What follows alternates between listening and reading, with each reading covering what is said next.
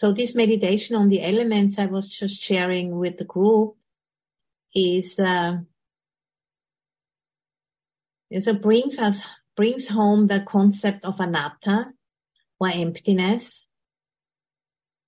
And just by the simple fact, that we are directly experiencing how this body is built of the elements and in constant exchange with the planet.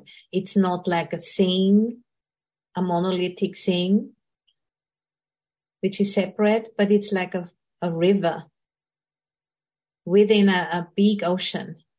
And there's a constant exchange happening. And to speak about that is kind of so limited that we can only really start to get an intuitive feeling for it by doing it in this kind of meditation, for example. And, as you might have heard, in the night of his enlightenment, the Buddha, was asking the earth for witness. There's this earth touching mudra, where the hand hangs just down and touches the earth like that. The Buddha asking the earth for witness, that he has been doing his job, he has been doing the practice, and now,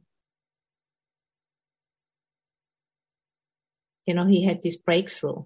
And even then, in that very night, at the end of his so-called struggle, even then he remembered the earth, that how important that is, to have a relationship to that which is supporting us to have the capacity to practice, to have a riding animal, to have a mounting animal for consciousness, so that it can, be in this realm and have experiences.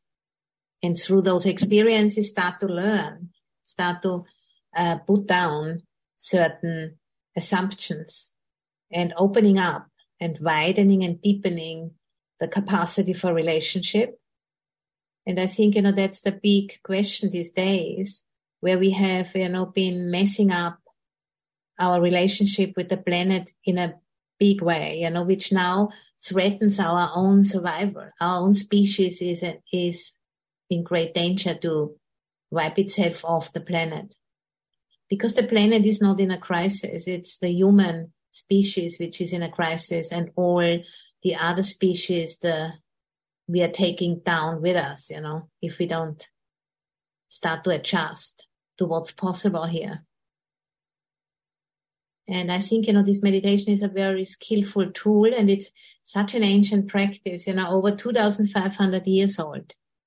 At a time when that wasn't really an issue, there were maybe 1 million people on the planet, or maybe a few more, but there was no sense of that the planet has limits. But now with 8 billion of us, we have certainly hit the limit already. And, we start to kind of intuitively feel, sense that there is something really, we have, come to a threshold in the evolution of our species. And we need to really take responsibility for the way we live. We can't anymore just do what we want. We are too many.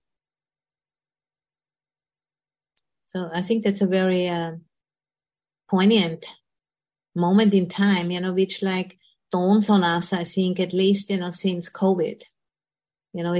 We are still, in the end phase of it, but we're never going to go back to how it was before, to this kind of way of living, quite nonchalant, not really thinking much about the planet itself. But now I think it has really hit the mainstream. There's more and more people are really concerned about that. We need to really change the ways we are conducting human life on the planet.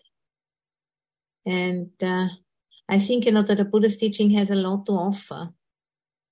First, the 5 precepts, for example, are a very, very good basis to stand on, for our practice, for peace of mind, but also for living in a more responsible way. And, really using our practice to inform our daily life. and really living from that place of what we see, in the practice, the wisdom element, which is the result of insight, but then also bringing in the courage to live that from that place, which is saddha, or confidence, or sometimes also translated as faith.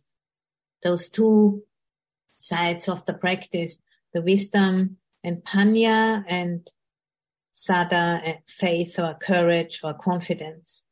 Those two together, they enable those insights to spread out through our lives and to inform our lives more and more.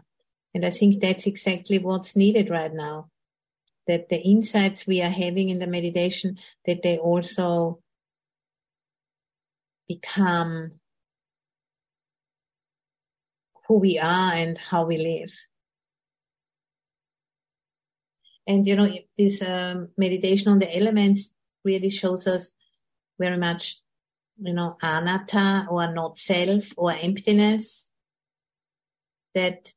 which is the central insight in Buddhism. And when the Buddha started to speak about anatta and not self or emptiness later on, it was called, that was a completely new teaching at the time when the Buddha was wandering, in Iron Age India over 2,500 years ago. That teaching, nobody had taught that before. There were people teaching, about impermanence. Even, in Europe, those teachings were known. In Greece, Heraclitus was teaching about impermanence. And there might have been, contact also between Greek scholars and Buddhist scholars. Some of them, went to Asia, and also some of the Asian monks came to Greece. So there was most likely an exchange happening. And then the concept of not self or emptiness was a new teaching. And,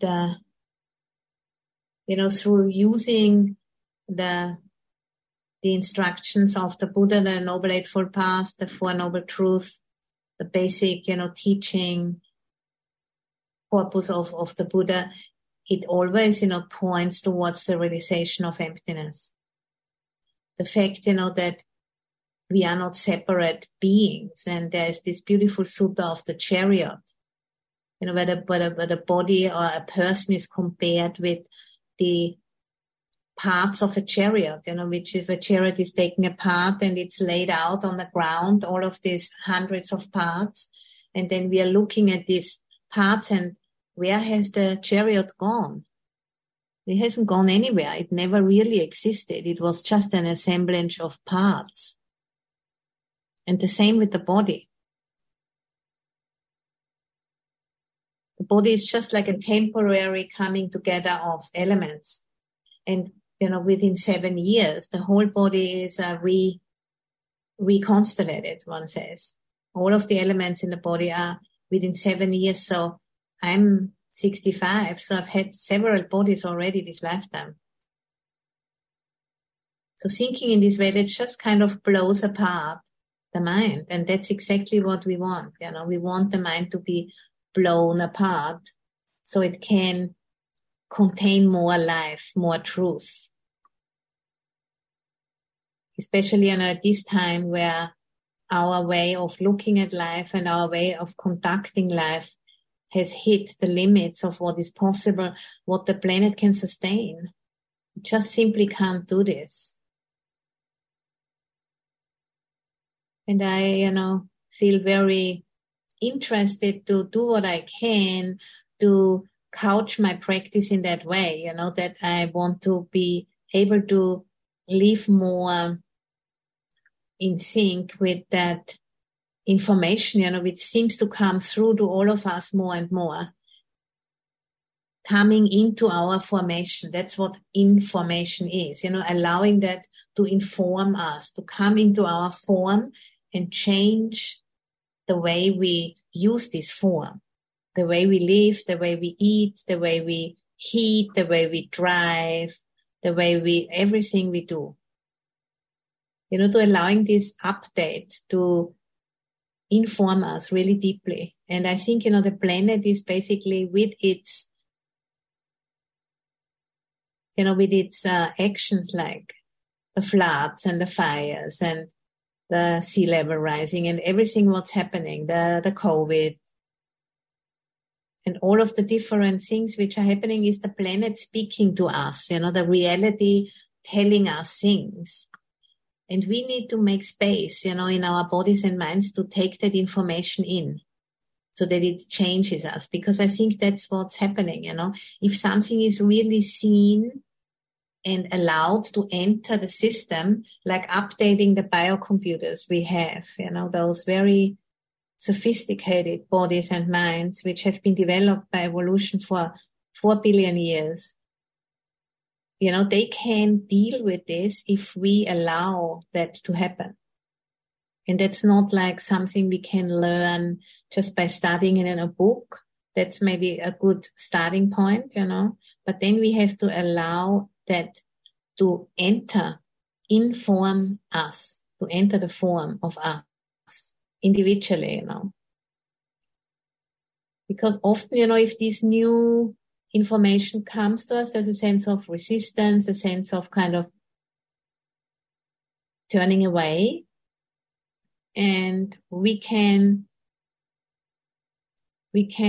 train the mind to stay with it, Not by forcing the mind to do anything in particular, but by consciously noting when we go numb, when we go, kind of checking out, spacing out, not kind of wanting to thinking about dinner or thinking about what I'm going to do tomorrow and all of those things.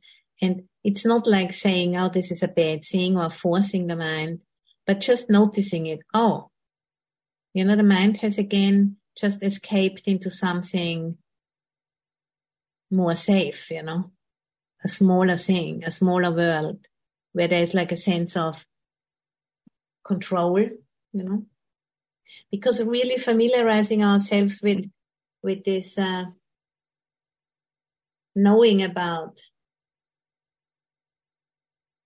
the limits of this planet, that's like kind of uncomfortable, because if we really open up to that, that means, we need to change. So I find that really powerful practice to whenever the mind, goes numbs out or feels bored, to just notice that. And, bring some consciousness to that, some awareness to that, like a breath of fresh air, It's not about judging or, feeling bad about that, but just seeing it. That's what the mind does.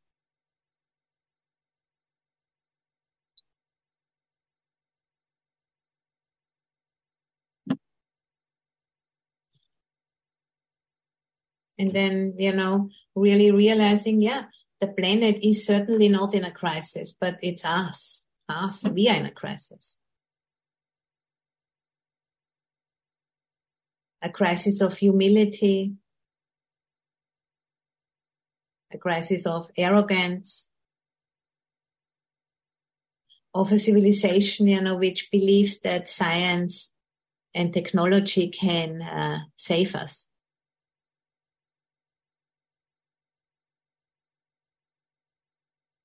Thinking that we don't need to change our ways. We can just like have more powerful technology and we're just gonna fix this, but we won't be able to do this. This way doesn't really work. Otherwise it would already have worked, because as you might know from your own experience, we have all of these machines, these computers, these phones, and has it kind of made your life less complicated? No, it's the opposite. It's more complex, texting and 100 different ways of being caught up in in the internet. So this is like,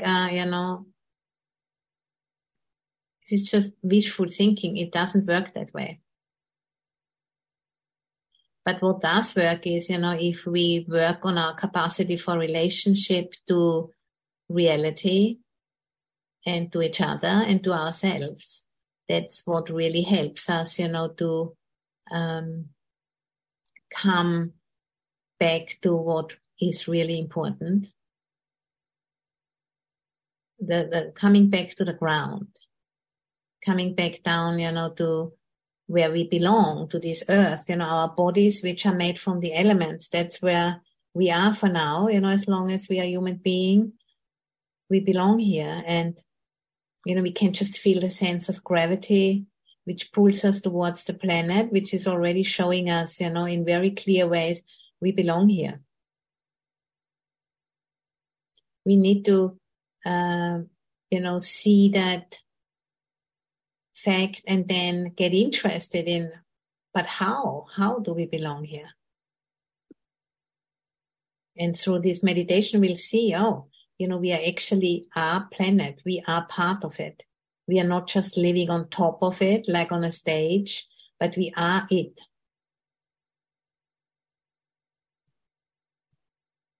And, and because of our intelligence and because of these very sophisticated bodies of ours, we can play a role in evolution if we really get interested. And it's not going to be, some big father figure or a mother figure even, telling us and rescuing us like another president, or another whatever, prime minister or governor or whatever those guys are called, they're not going to do it for us. We have to do it ourselves. And I think that's a really worthwhile contemplation. And, the word humus and the word humility come from the same root. Humus, which is part of the soil, and humility, which means, coming back to that which is really down, down on the ground, not trying to escape to Mars or some other planet and making a life there. It's a ridiculous idea, really.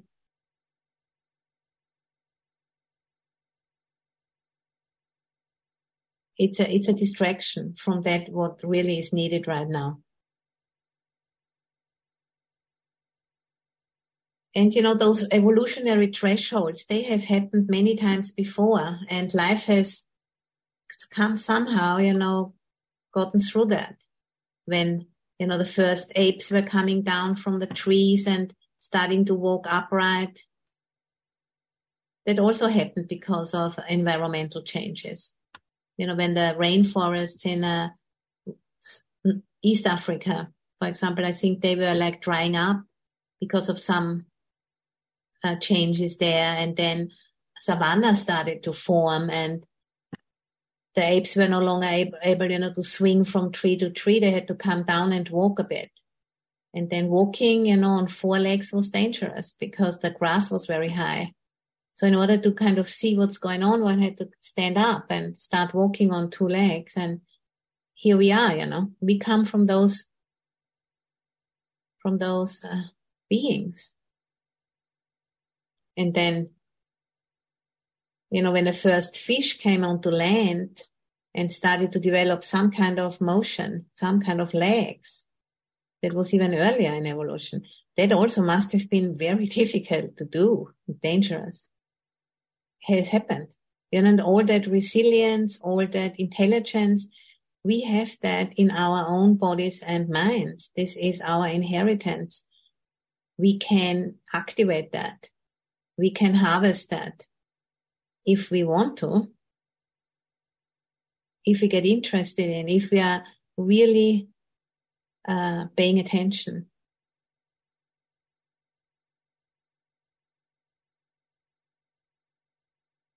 So this much deeper intelligence, it can come online if we make the connection. And in order to make a connection, we need to have a capacity for relationship. And it starts with relating to our own mind states, to our own bodies, to our own feelings, to our own experience, not shutting down, not distracting ourselves too much. And then, from that, we can then relate to others and can relate to the environment, can relate to the food, can relate to the air, can relate to everything, the trees and everything. And live, in a world more as equals, we are not the masters of this planet. This is a complete outmoded assumption. We have to let go of that sense of mastery because it doesn't do us any good. You might also agree with that. Because if children, play master, it's getting really dangerous.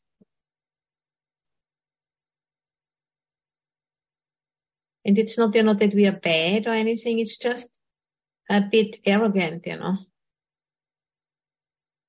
And we need to come down to the ground and see that this is a crisis of humility of us. Yeah. And the planet isn't about being instrumental to us. The planet is just it. And we are also here, but it's not all about us. And it's just like a very immature, maybe like a toddler stage or adolescent, where we think everything is about us and everybody has to support us and so on and so forth. We don't have any duties. We just enjoy. It's not like that. And, the Aloka Earth Room, which I'm working on right now, is about, building a space where this is contemplated more intentionally. And the space itself is going to be a symbol of that intention to be of service, as we are standing at this threshold, becoming an earthworm. Just a very humble earthworm who is willing to open up to the mass, not knowing where we are going, but taking part anyway.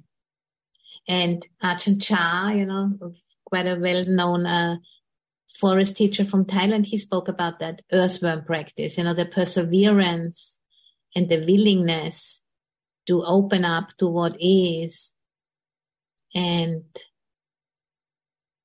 putting in a consistency of practice, a constancy.